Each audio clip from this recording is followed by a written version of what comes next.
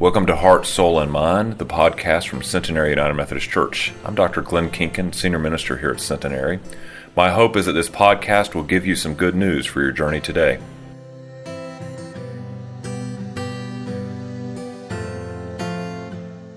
If you would join with me in your Bible or the Pew Bible in front of you, today's text is going to be from the prophecy of Isaiah, chapter 2, verses 1 through 5.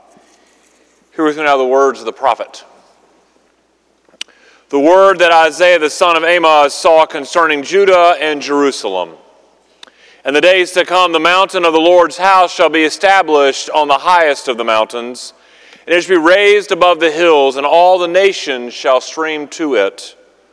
Many people shall come and say, Come, let us go up to the mountain of the Lord, to the house of the God of Jacob, that he may teach us his ways, and that we may walk in his paths.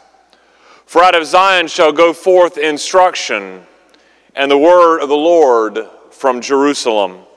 He shall judge between the nations, and he shall arbitrate for many peoples. They shall beat their swords into plowshares, and their spears into pruning hooks. And nation shall not lift up sword against nation, neither shall they learn war anymore. O house of Jacob, come, let us walk in the light of the Lord. My friends, this is the word of God for us, the people of God. Thanks be to God. Would you pray with me?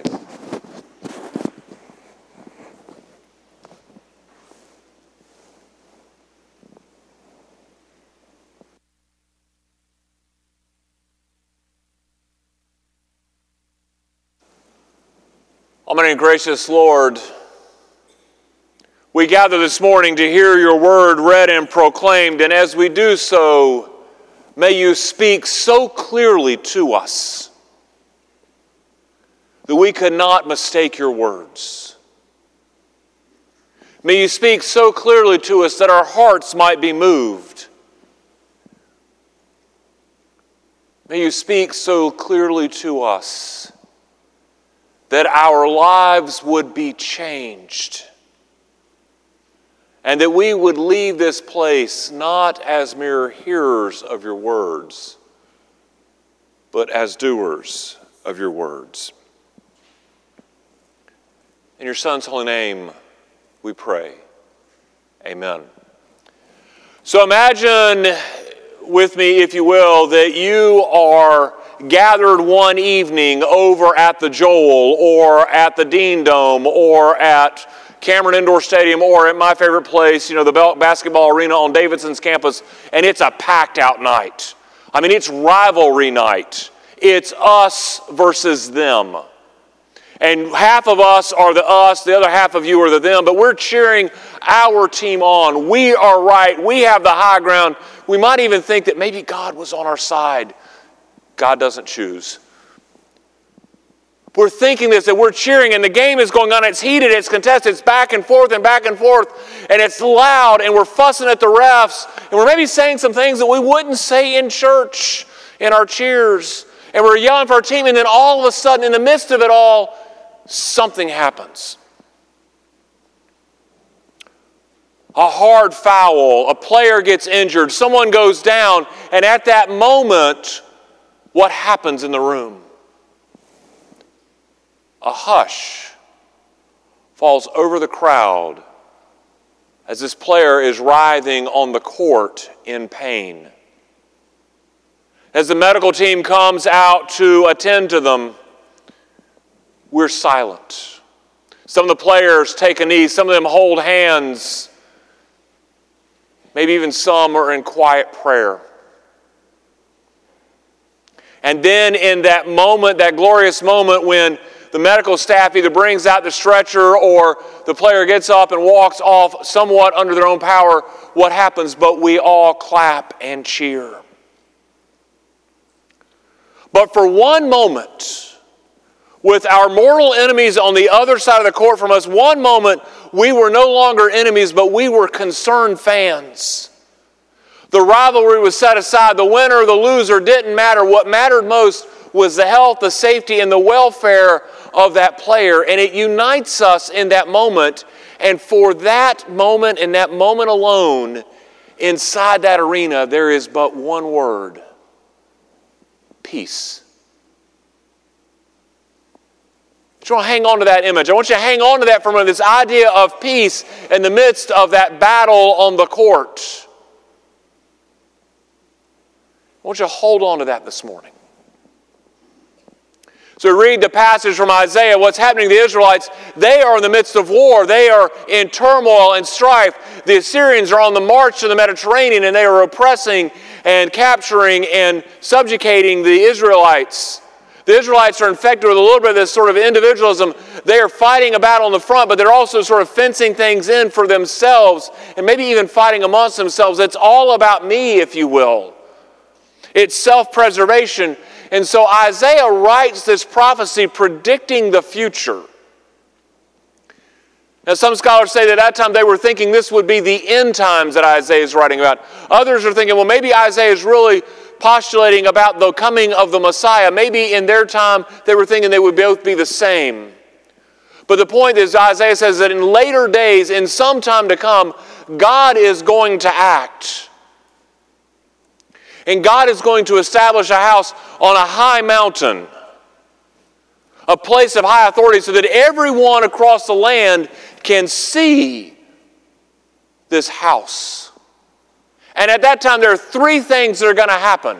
God has established His house on the high mountain, and three things are going to happen. The first is that the nations, the people, they are going to come to the mountain to learn the ways of the Lord.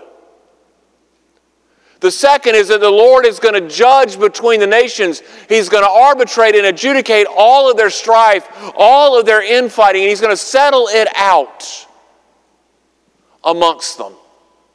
There's an equality to that. And that while they are there, while this adjudication is happening, the people will learn peace. They will find this peace and they will practice it. They will beat their swords into plowshares, their spears into pruning hooks. The idea that there will be new growth to come forth. So in many ways, as we read this prophecy, it becomes an Advent message to us. Because what we know is, as I said last week, we know the rest of the story. We know that God comes amongst the people to show us the way. So in that babe of Bethlehem, the one that was born, the Prince of Peace, we begin to understand that we have received and have been given the gift of peace. And so as we begin to realize that and look at this passage, it sort of dawns on us that we need to seek that peace by also walking in the Lord's ways. That we need to experience that peace, realizing that Christ has arbitrated the tension for us amongst all the nations that reconciles us to God. And finally, that we need to live that peace by simply burying the hatchet in our lives. And when we do that, in those moments when we come to those same realizations that Isaiah was prophesying about, what begins to matter is that the winning and losing doesn't matter. The self-righteousness fades away and peace reigns supreme.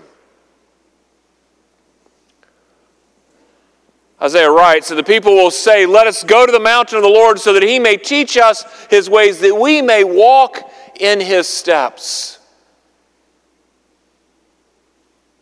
I mean, for us to give the gift of peace, we need to learn what that peace is, what that gift to us is. And what better way to do that than to actually walk in the steps of the one who brought peace? What better way than to learn from the Master, if you will?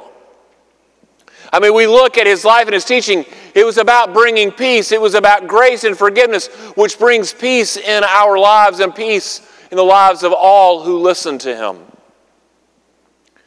Look at His teachings. When one of the disciples says, "Lord, how often do I need to forgive my neighbor?"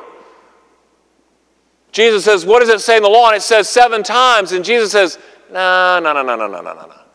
Let's try 7 times 70.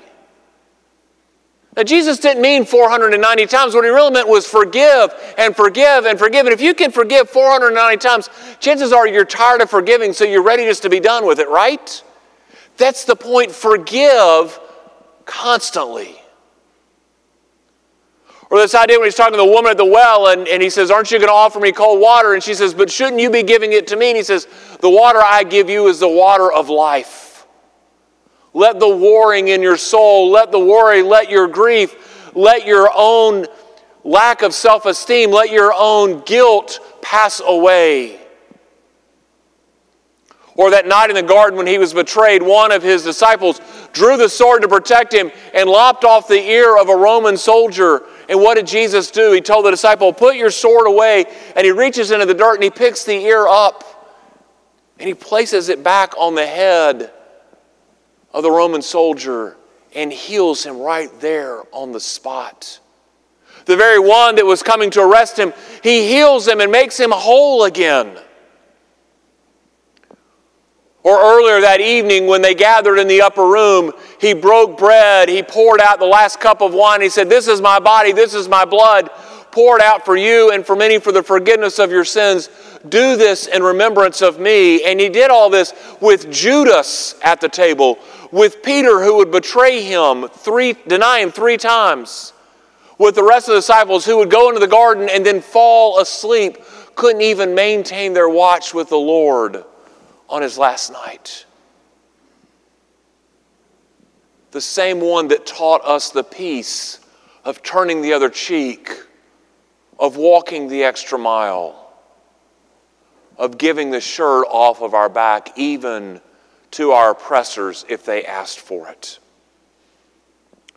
See, in the centuries before Christ, the people were asking, what does God want us to do? Who does God want us to be? How does God expect us to live? And so they came up with the laws. They got the laws from God, thinking that that would be it. Do this, don't do that. Do this, don't do that. But what happened was we began to weaponize the laws. Well, I do 4 out of 5 of these, so, I'm not as good as you, but at least I'm better than that cat who doesn't do any of them. We began to sort of take this idea of self-righteousness, and so God says, oh, no, that's not what I was doing.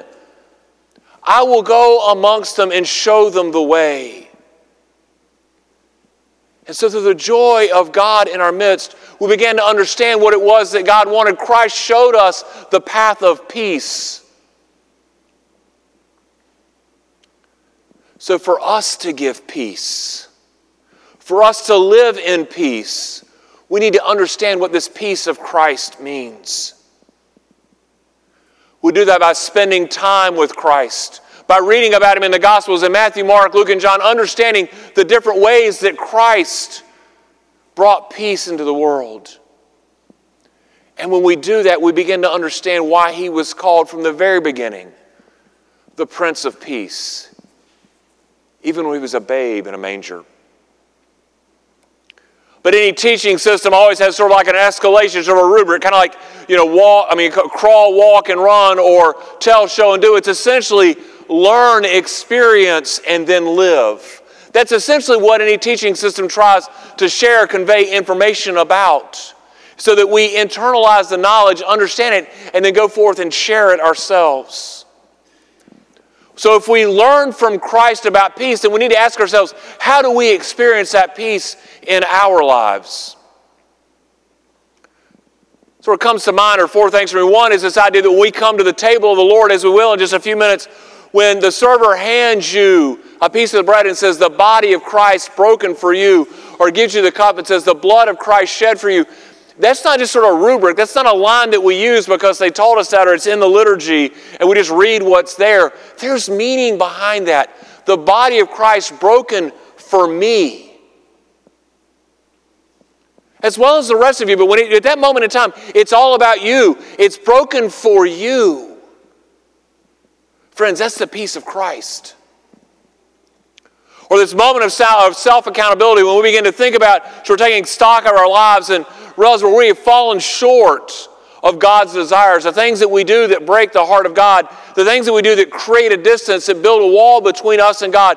At that moment in time when we realize that we have fallen short of who God wants us to be, and we mourn that, what we know is just on the other side of that wall, on the other side of that chasm, that there is grace and forgiveness waiting for us.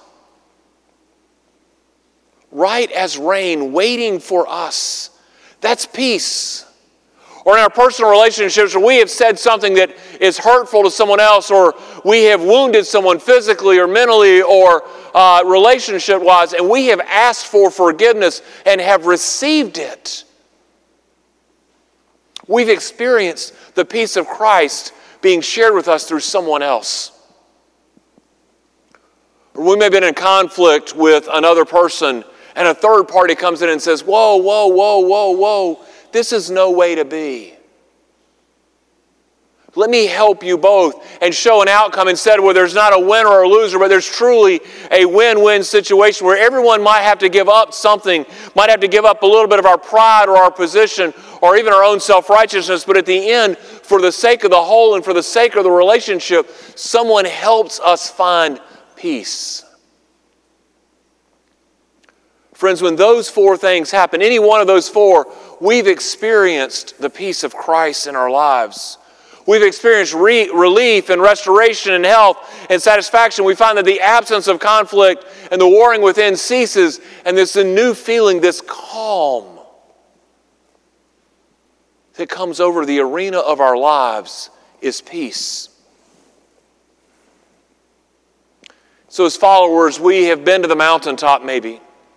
We have learned the ways, we've experienced it, but what we need to do is we learn that just what the Israelites learned, to practice war no more. That means, in other words, that we've got to sow seeds of peace in the world around us by living it out. Yes, that means being hearers of the word, but also doers of the word. It's being about intentional acts that bring about the peace of Christ in the world around us. We can really do that, the way I look at it, we can do that kind of in three ways. The first way we can do that is that we can call out the truth in love. I mean, one of the things that's happening in the world these days is as people get into conversations, is that sometimes people repeat things that aren't true. Folks, falsehoods don't help anything.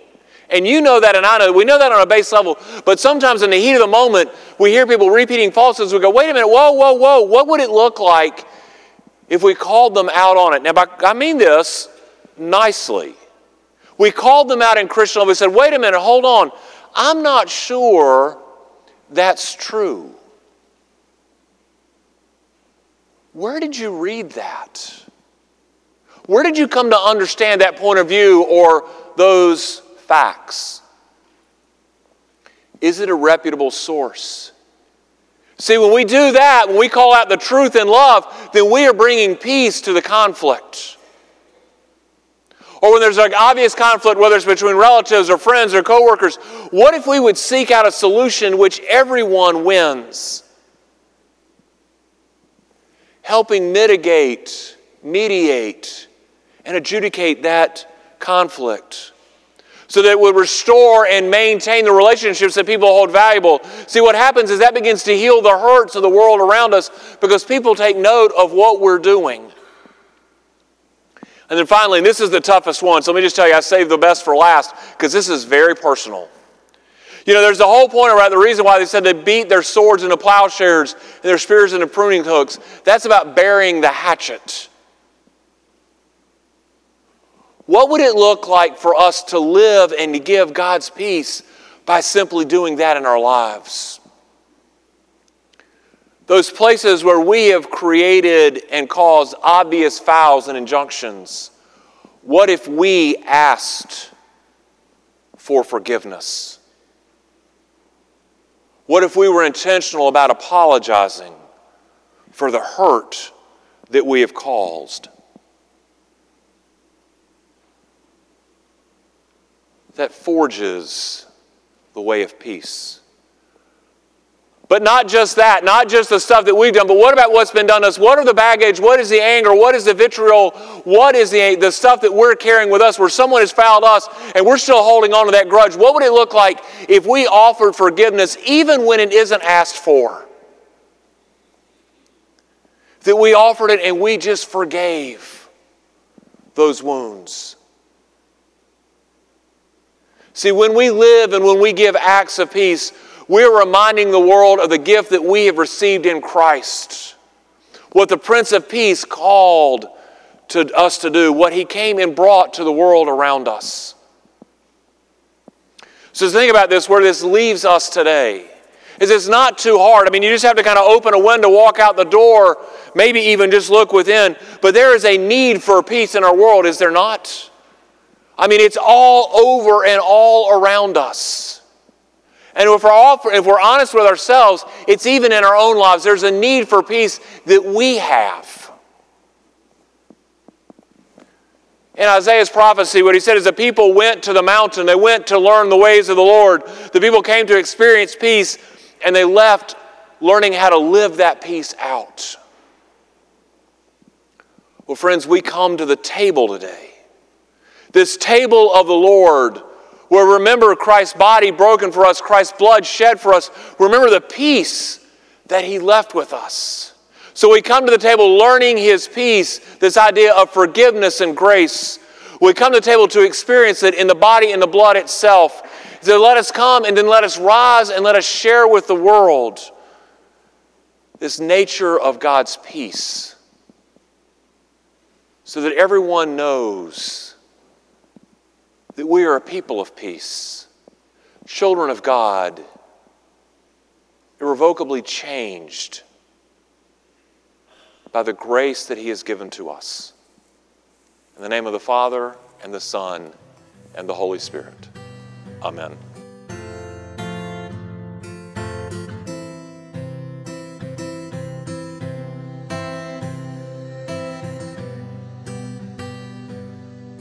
Thank you for listening to Heart, Soul, and Mind, the podcast for Centenary United Methodist Church. We hope that you will consider joining us for worship on Sunday mornings at 9 or 11 a.m.